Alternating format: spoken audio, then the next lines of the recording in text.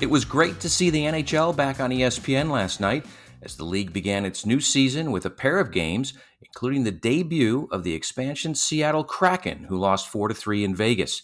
There are 5 games on the schedule tonight, and Turner takes its turn on the national stage with a pair of games, the Rangers at the Capitals at 7:30, followed by the Blackhawks at the Avalanche at 10 p.m. Over on ESPN, Game 2 of the WNBA Finals between Chicago and Phoenix tips off at 9 p.m., where the Sky lead the series 1-0. And if neither of those options sound appealing, you can also watch the U.S. men's national team play a World Cup qualifying match versus Costa Rica at 7 p.m. on ESPN2, that match taking place in Columbus, Ohio. Good morning. It's Wednesday, October 13th, and this is your Morning Buzzcast. I'm David Albright, filling in for Abe Madcore. Greetings from New York City as the CAA World Congress of Sports continues with another big day of sessions. NFL execs Renee Anderson and Brian Rolapp get things started. NHL Commissioner Gary Bettman and ESPN President Jimmy Pitaro also take the stage on day 2. But before you get started, make sure to watch highlights from day 1 as our Austin Karp and John Arand have a great recap video on sportsbusinessjournal.com. If you're a fan of baseball, MLB Commissioner Rob Manfred delivered some promising news during his appearance at the CAA World Congress of Sports on Tuesday. Asked about the progress of a new labor deal, Manfred said, quote, "The most important thing is that we made a commitment with the MLBPA that we're going to have these negotiations be non-public, quiet, and professional. Both sides have lived up to that. We're meeting on a regular basis and have been, and the best I can tell you is that the owner's number one priority is to get a basic agreement done before the expiration in early December." Unquote. Pushed on that, Manfred doubled down. "I'm a labor optimist. I always have been. I think we get a deal done before December." That would be great news. When NBA Commissioner Adam Silver took the stage, he led off with the expectation that the league could surpass $10 billion in revenue this season. Silver also said he sees an opportunity toward a more customized TV broadcast of NBA games, particularly to drive interest in young viewers. Other highlights from day 1 here in New York, MLS Commissioner Don Garber said the league's 30th team will be appointed or announced sometime in the next 12 months.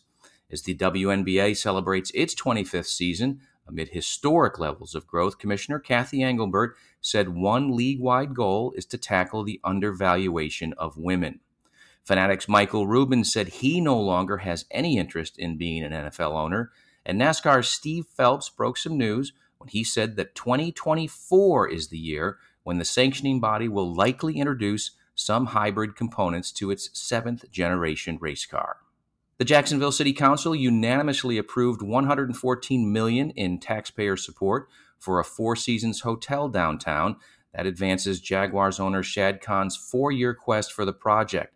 Khan and his Iguana Investments must spend at least $301 million in private financing for the 5-star development that would contain about 176 hotel rooms, 25 luxury condos, and a 6-story office building.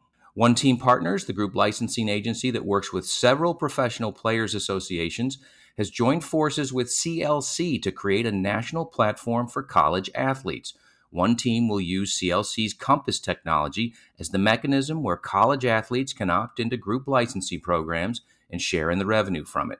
These co-branded licensing programs will utilize name, image, and likeness of college athletes along with their school marks and athletes from other schools and sports. Trading cards, video games, and jerseys are among the categories One Team and CLC expect to create licensing opportunities for. New Jersey Devils naming rights sponsor Prudential Financial will continue to have its logo branding on home and away helmets for the 2021-22 season. As part of the Devils Buy Black program, a black-owned business based in New Jersey will receive logo placement on the Devils helmets for 13 select games this season. The donation of Prudential's logo placement to a black-owned business is a first-of-its-kind initiative in the NHL. Companies can submit an application between today and October 29th.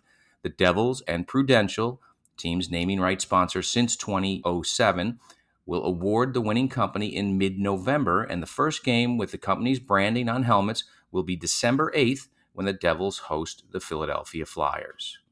We mentioned earlier that Game 2 of the WNBA Finals is tonight in Phoenix. Well, Commissioner Kathy Engelbert said the league will pay for charter flights for the Chicago Sky and Phoenix Mercury to travel to Chicago between Games 2 and 3 of the WNBA Finals. Game 3 will be Friday night in Chicago.